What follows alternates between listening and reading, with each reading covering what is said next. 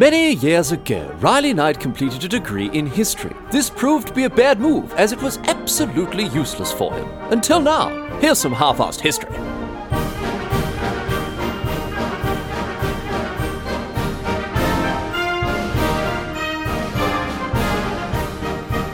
What's going on, mate? Great to have you along for some more half-assed history. This week on the agenda, going to be having a chat about the Erfurt latrine disaster, which was a disaster that took place in Erfurt and involved, can you guess? That's right, a latrine. Back in the late 12th century, land feuds were a very popular way for nobles in the Holy Roman Empire to pass the time, and one in particular got so heated that the emperor's son, Henry VI, had to intervene. Now, he invited everyone involved in this feud, along with a fair few others who just, wanted a good show. He invited them to St. Peter's Church in Erfurt to sort it all out. And this meeting took place above a latrine. Not in he didn't hold this, this meeting in the latrine itself, but he held it in a room above a latrine. And, look, you know what medieval building codes were like. They were essentially non-existent. And you can probably very well imagine what happened next. And if you can't, well, don't worry, because I'm here to tell you. And look, more than anything else, really, when it comes to this episode, I've been a little concerned in recent weeks that half-assed history, has been getting a little highbrow. We've talked about this in the past, the podcast losing its way here. We've been dealing with more serious historical topics and getting away from what really matters, which obviously is stories that involve a lot of wheeze and poos and farts and bums, and that's why I'm very pleased and very proud to present an episode that harks back to the good old days of the podcast. And as ever, before we get underway with an episode like this, of course, got to do the content warning. This story is all about toilets and the disgusting things that you do while using them, so for those that might be listening with small children, make sure that you turn it up so they can hear exactly how gross and disgusting it all was. So let's get to it here. Let's get underway and talk about the Erfurt latrine disaster. We'll set the stage, then we'll go on to talk about what actually happened in the church on that fateful day. Here we go. So we're going all the way back here. Going all the way back to 1184. When this terrible tragedy took place. Well, actually, no, let's go back further. We'll go back further, as I say, to set the scene here. We'll talk about the major players in this event. First and foremost, there's a bloke whose name is Henry of Hohenstaufen. Now, he's quite a famous fella. He's the son of Frederick Barbarossa. Born in 1165, he was given the title King of the Romans, actually just the King of Germany. The King of the Romans was the title given to the King of Germany. Anyway, it doesn't matter, right? But he's a king at the age of 4. His dad, the emperor, gave him this title when he was just a small kid. And so he's known as Henry VI, and spent much of his younger years off campaigning with his old man, but still very well educated in law. He was a talented poet as well. And in time, he went on to become the Holy Roman Emperor himself after the death of his old man, but that's another story altogether. Interestingly, we've actually talked about Henry VI before.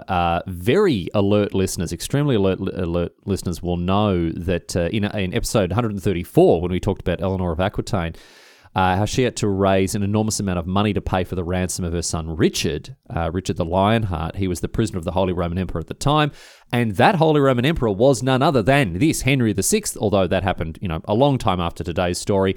So today, we're talking about Henry VI, King of the Romans, King of Germany, whatever you want to call him, before he becomes the Holy Roman Emperor. And in addition to him, there are two other blokes you need to know about. There's Ludwig III, who is the Landgrave of Thuringia, and there is Archbishop Conrad of Mainz, right? Now, these two, they are the ones involved in this land feud, involved fighting over some land in the Holy Roman Empire, as I say, extremely normal back then. I don't know if you've ever seen a map of the internal divisions of the Holy Roman Empire, but I'll tell you what, it is an absolute... You wouldn't believe it. In fact, you know what? So, if you can, right now, go to the Wikipedia page titled List of States in the Holy Roman Empire. So not the Holy Roman Empire site itself, page itself, but if you go to one that's the Wikipedia page titled List of States in the Holy Roman Empire, that's the name of the article, and you'll see, have a look at the map right at the top there. This is from roughly the time period that we're talking about, and as you can see, a total mess. I mean, it looks like a bloody kindergartner's finger painting and a bad finger painting too, like not one that not one you put on. You'd be too embarrassed to put this one on the fridge. It looks like someone had ordered a pizza, right, with everything. They've caught up and said, give me a pizza with the lot, and the chef has decided to use this as an opportunity to get rid of all the old ingredients at the back of the fridge that are going off. It looks like someone broke a stained glass window and then try to put it all back together with super glue, hoping no one would notice the difference. It looks like a drunk person convinced themselves that they would be able to hand draw one of those magic eye puzzles you used to do when you were a kid. Do you know what it looks like? It looks like someone ate a normal map of Europe and then spewed up all the pieces and didn't bother cleaning up after themselves. That's what the interior of the Holy Roman Empire looked like at this point, right? In other words, an absolute mess, as I say. Anyway, you won't be surprised to learn that disputes over who owned which bit of land were rather bloody common, given the absolute state of affairs, the way the maps looked, and that's exactly what's going on here. Ludwig III, Archbishop Conrad, they're stouching over their particular part of this, messy bloody pizza vomit or whatever you want to call it. And these lands, they'd been confiscated. They'd been confiscated off a bloke whose name was, and again, just getting ridiculously confusing here, Henry the Lion. Another bloke altogether, not Henry of Hohenstaufen, not Richard the Lionheart, but a third bloke, another fella, Henry the Lion. Henry the Lion, he hadn't been all that helpful when Frederick Barbarossa had been off campaigning in Italy, and so Frederick did him for insubordination, took his lands off him, and of course, this led people to start fighting over who got these lands that used to belong to Henry the Lion. And there's so much more to the story as well. There's a lot of stuff about, like an anti-pope and ongoing conflict between feudal lords and church landholders. All you need to know here is that these two, they're fighting over this, hill, basically. Ludwig III, sometimes known as Ludwig the Mild, but I tell you what, he's anything bloody but when it came to land feuds. He would fight with anyone about anything when it came to the lands that he controlled or that he wanted to control. And so when Conrad becomes Archbishop of Mainz in 1183, this is the second time, he'd held the position before, he starts to claim this land that encroached into Ludwig's territory. We see just how mild Ludwig isn't here, because Conrad, in order to, protect the claim that he was making to the land, he started building a castle on a hill right in the midst of this contested area. The ruins of Heiligenberg Castle are still about today, just north of the Bodensee on the Swiss-German border here. And as you can imagine, this castle, depending on which side of the fence you're on, it's either a protection of the legitimate claim that Conrad has to these lands, or it's a deliberate provocation to thumb his nose at Ludwig here. And Ludwig doesn't like it at all. The two blokes, they begin to argue like small kids about this land. And like small kids, they need an adult to step in and sort it out for them. And the adult, in this case, that steps in to try to sort this out is none other than Henry VI, who is, by the way, just 18 years of age. So, goes to show that a bunch of squabbling nobles need to be put in their place by an actual teenager. Anyway, in mid-1184, the 18-year-old Henry VI, he's deployed to deal with this issue. He's on his way to Poland anyway. He'd be passing through Thuringia, as it was. He was just in the local area anyway. So he was able to meet with the two feuding parties without too much difficulty. Thuringia, in case you don't know, because I know any Germans listening or people who are up on their German geography will be thinking, well, hang on, if they're arguing about a hill near the Swiss border, why are they meeting in Thuringia, which is in the central part of modern Germany, a long, long way away? But it being a long way away from the land that was under dispute, utterly irrelevant. I mean, if you think it's weird that the Landgrave of Thuringia and the Archbishop of Mainz are arguing about a hill that is miles away from their respective lands, I will once again refer you to the map that I mentioned earlier, which should clear up any confusion that you're feeling about how spatial proximity actually factored into these arguments, which is to say, not very bloody much at all. Anyway, Henry, he makes a little detour on his way to Poland. He heads to Erfurt, right? Erfurt, Thuringia. And he invites Ludwig, he invites Conrad, and invites a bunch of other blokes to a diet, which is spelt D-I-E-T, like, I guess, exactly the same as diet.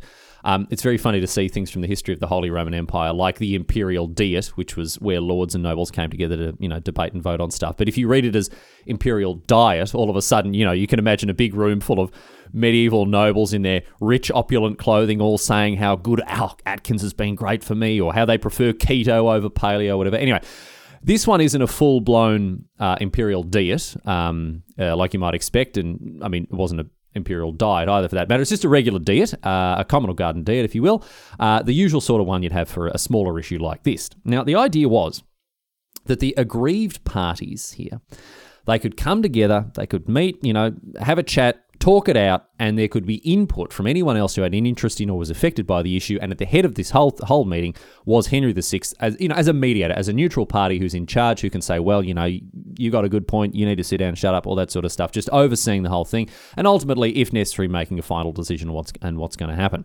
Now, unsurprisingly, a lot of people wanted to come to this diet. Not only were, land feuds generally just good fun to watch, a bit of medieval Jerry Springer, there's another factor as well that means that this one in particular, this land feud, not only is going to be entertaining, but a great professional opportunity for anyone who arrives. And that the reason for this is, of course, that Henry's going to be there. Henry VI is going to be in charge of this whole thing. It's bound to be a popular event because, why?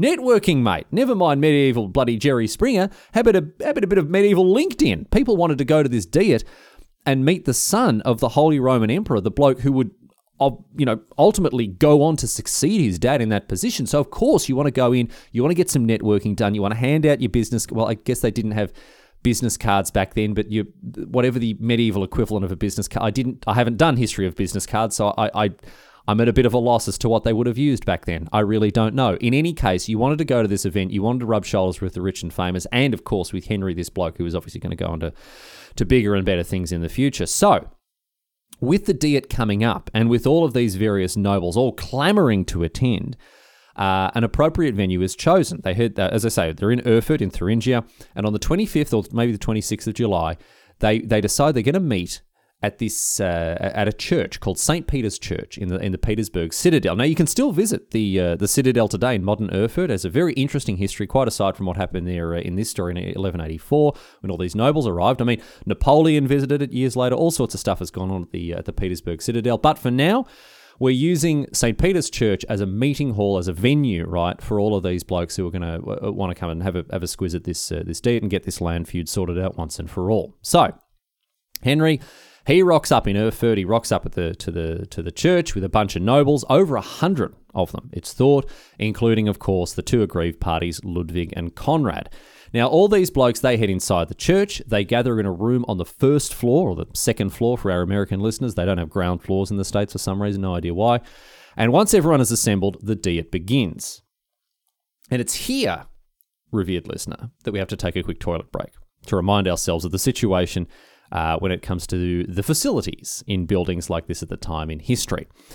A comprehensive history of the toilet is, of course, readily available for your listening pleasure. Episode 139, Get Across It. But let's have a bit more toilet talk today as a treat, and we'll chat about what the situation would have been like here. So, in a citadel, in any sort of big defensive stone building, of course, you'll remember that we chatted about garderobes being a big part of medieval toilet facilities in big stonework buildings like this. They were little booths almost that kind of stuck out of the side of stone walls with a seat and a hole that dropped out to the ground below. So they sort of overhung the walls that they were built into, and it was a place you could go and drop one out and go about your business, whatever else. Very common in castles and stone buildings of that nature, but not so common, of course, in churches, which is where all these blokes were. Now, this church, from a broader standpoint, was part of a monastery. And obviously, all these monks, they've got to go and bust their grumpy somewhere, don't they? So what was the go with St. Peter's Church? They had a huge latrine. This latrine, I guess kind of similar to the ones that I talked about in episode 139 when talking about the ones the Romans used, the Roman latrines from the classical era. These are reasonably common at this point as well. Big room with benches. Benches obviously had holes in. You sit on the bench over the hole. You do your business. No privacy whatsoever. Sit there and have a chat and with whoever's sitting next to you while you pinching out your cheeky turds or whatever else.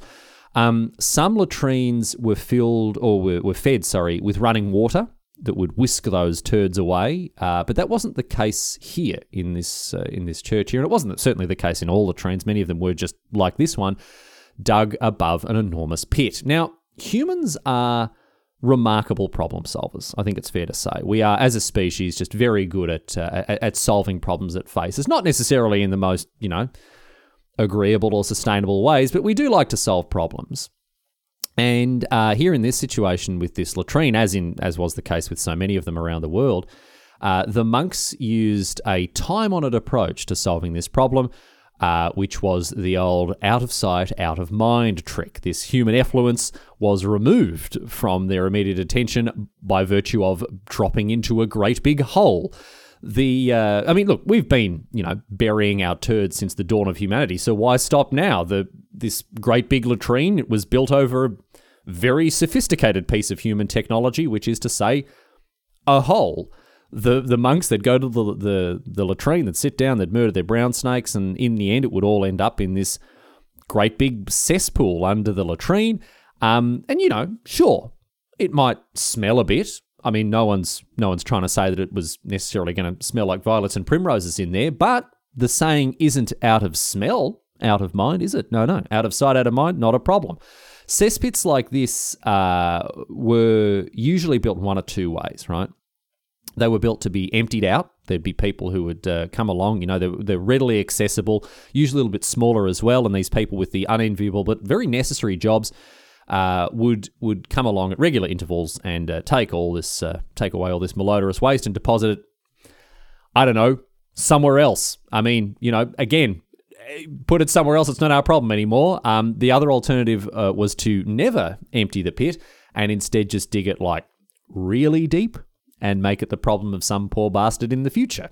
Another thing we're very good at as a species, problem solving by just kicking the can down the road and going, I'm sure someone will deal with it at some point. So that was the situation there in St. Peter's Church. This cesspit is of the second variety. It's large and in charge and not designed to be emptied out. It's filled with years and years worth of only the very foulest excreta. And so now, of course, you're probably already realizing how the story is coming together.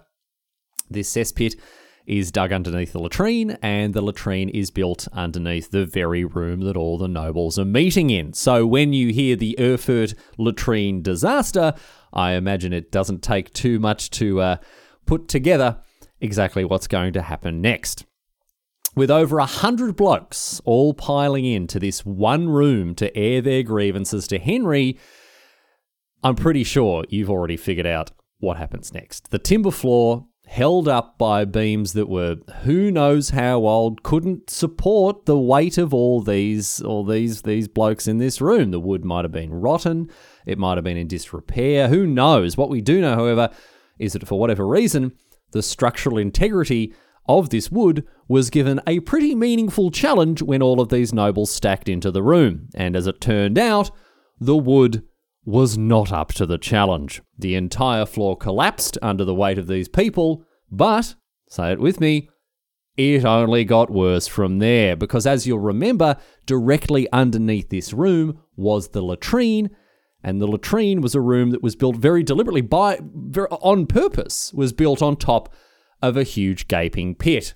Again, not really the best option when it comes to structural integrity. So the nobles all crash through the ceiling of the latrine.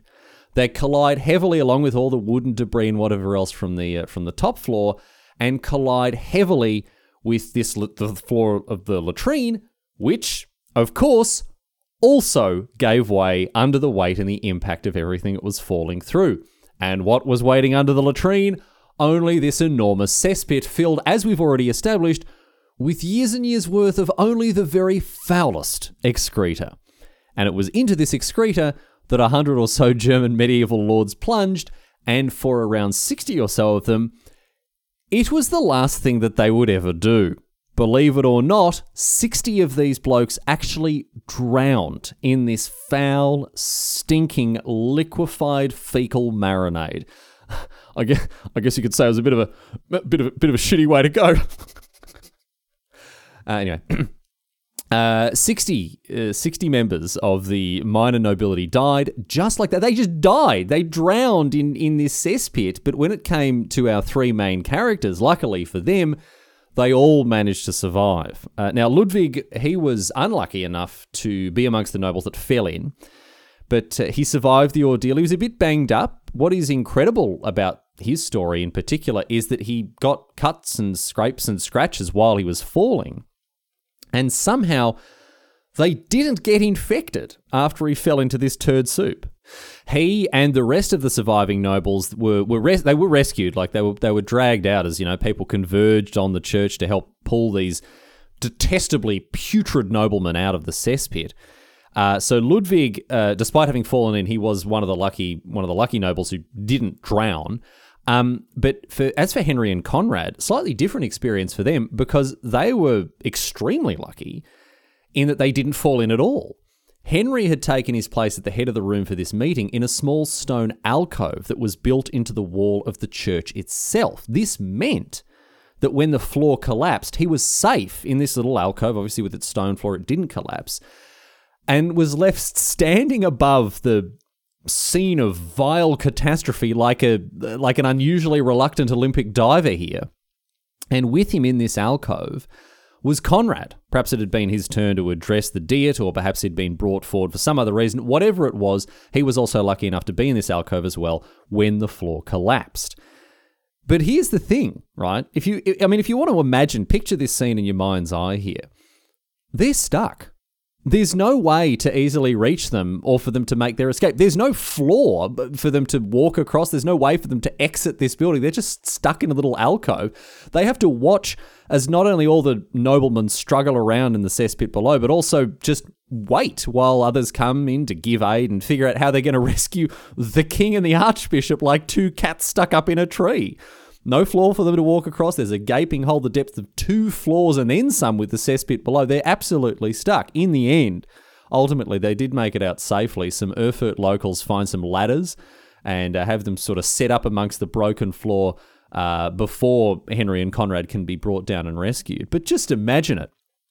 The future Holy Roman Emperor perched up in this alcove while his noblemen flounder about in a pit filled with, noisome effluvium here. And when he was finally rescued, this is the funniest thing, man. When he was finally rescued, Henry didn't stick around. He left Erfurt immediately. He was straight out of there. As soon as he was taken down from this alcove, he was like, nah, I'm out. No, I'm not sticking around. I mean, as you might have guessed, pretty safe guess that the horror of his experience remained with him for the rest of his life. This isn't an experience. This isn't something you'd forget about very quickly. But at least he had a rest of his life. Because, when all of these other nobles crowded into the church for some good old-fashioned arguing over land, just exactly the sort of thing you'd want to do, relax and take it easy and watch people argue over land. I say one of the great pastimes of the age. I don't think any of them imagined that they were going to die. I don't think any of them thought they were going to lose their lives here. Certainly not by drowning in liquid crap anyway. Anyway, after this incident, the 3 main characters, they went on to prosper. It has to be said. Conrad, Ludwig, and Henry, they went on to lead, moderately successful lives in politics. Particularly Ludwig and Conrad, they went off on various crusades.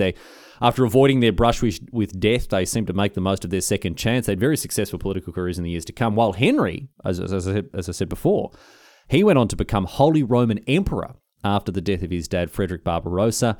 And as we mentioned, he was infamously the jailer of Richard the Lionheart, who he ransomed, and he was actually excommunicated by the Pope for doing this. But despite this, Henry VI became essentially the most powerful king in all of Europe during his brief reign. He didn't remain this very long, of course.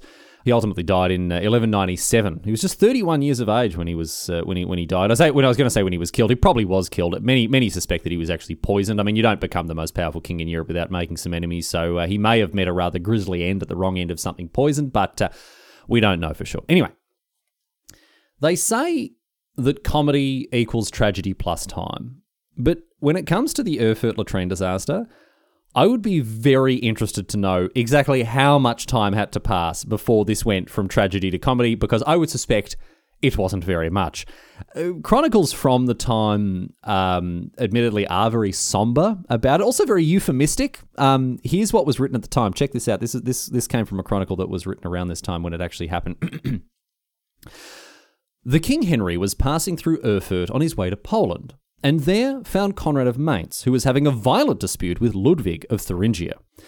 While he was sitting trying to make peace amongst them, surrounded by many in a high room, the building suddenly collapsed and many fell in the lower well.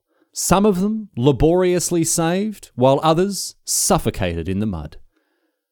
I mean, they left out all the good bits, mate. No one when these people were writing these chronicles all these years ago, did a single one of them give thought to the possibility that almost a millennium later some Tin Pot History podcast would be recounting this story for cheap scatological laughs? No, they didn't consider that, and they left out all the good bits, mate. We're left to piece it together ourselves. We don't have all the grisly and disgusting details that we want. But here's the funniest thing about this whole situation, about the whole disaster.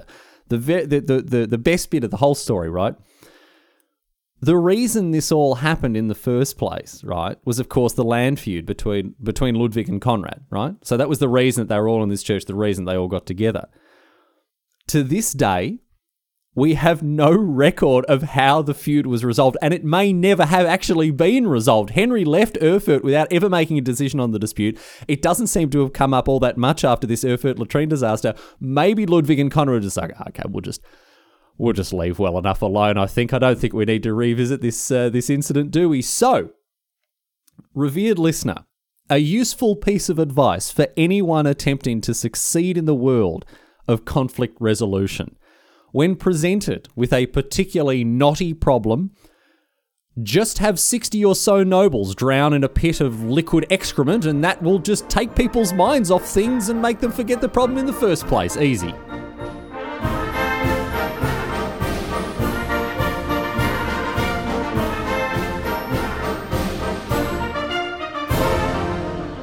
But that's it. That's all she wrote today, sports fans. That is the story of the Erfurt latrine disaster. And I have to say, it is my very great pleasure to be bringing this podcast back to its roots.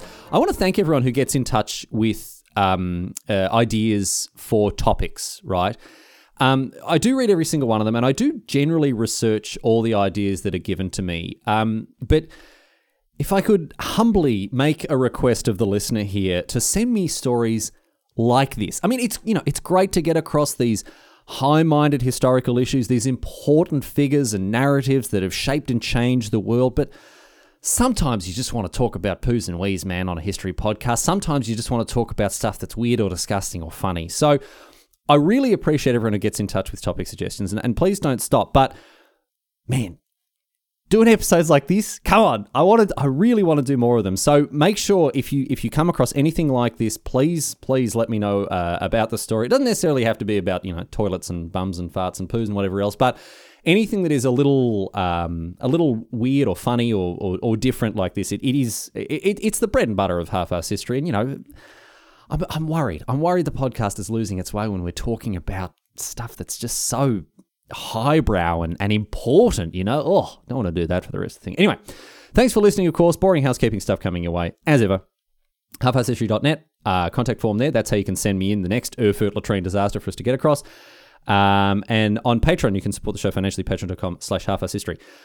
Hoping to have a merch update, as I say, before the end of the year. There's been people with different suggestions and ideas for the merch they'd like. If you've got a hankering for some Half-Ass History merch of a particular type, let me know what it is and I'll see if I can sort it out, because I'm in the works figuring out the next step with merch. Again, hope to have it done by the end of the year.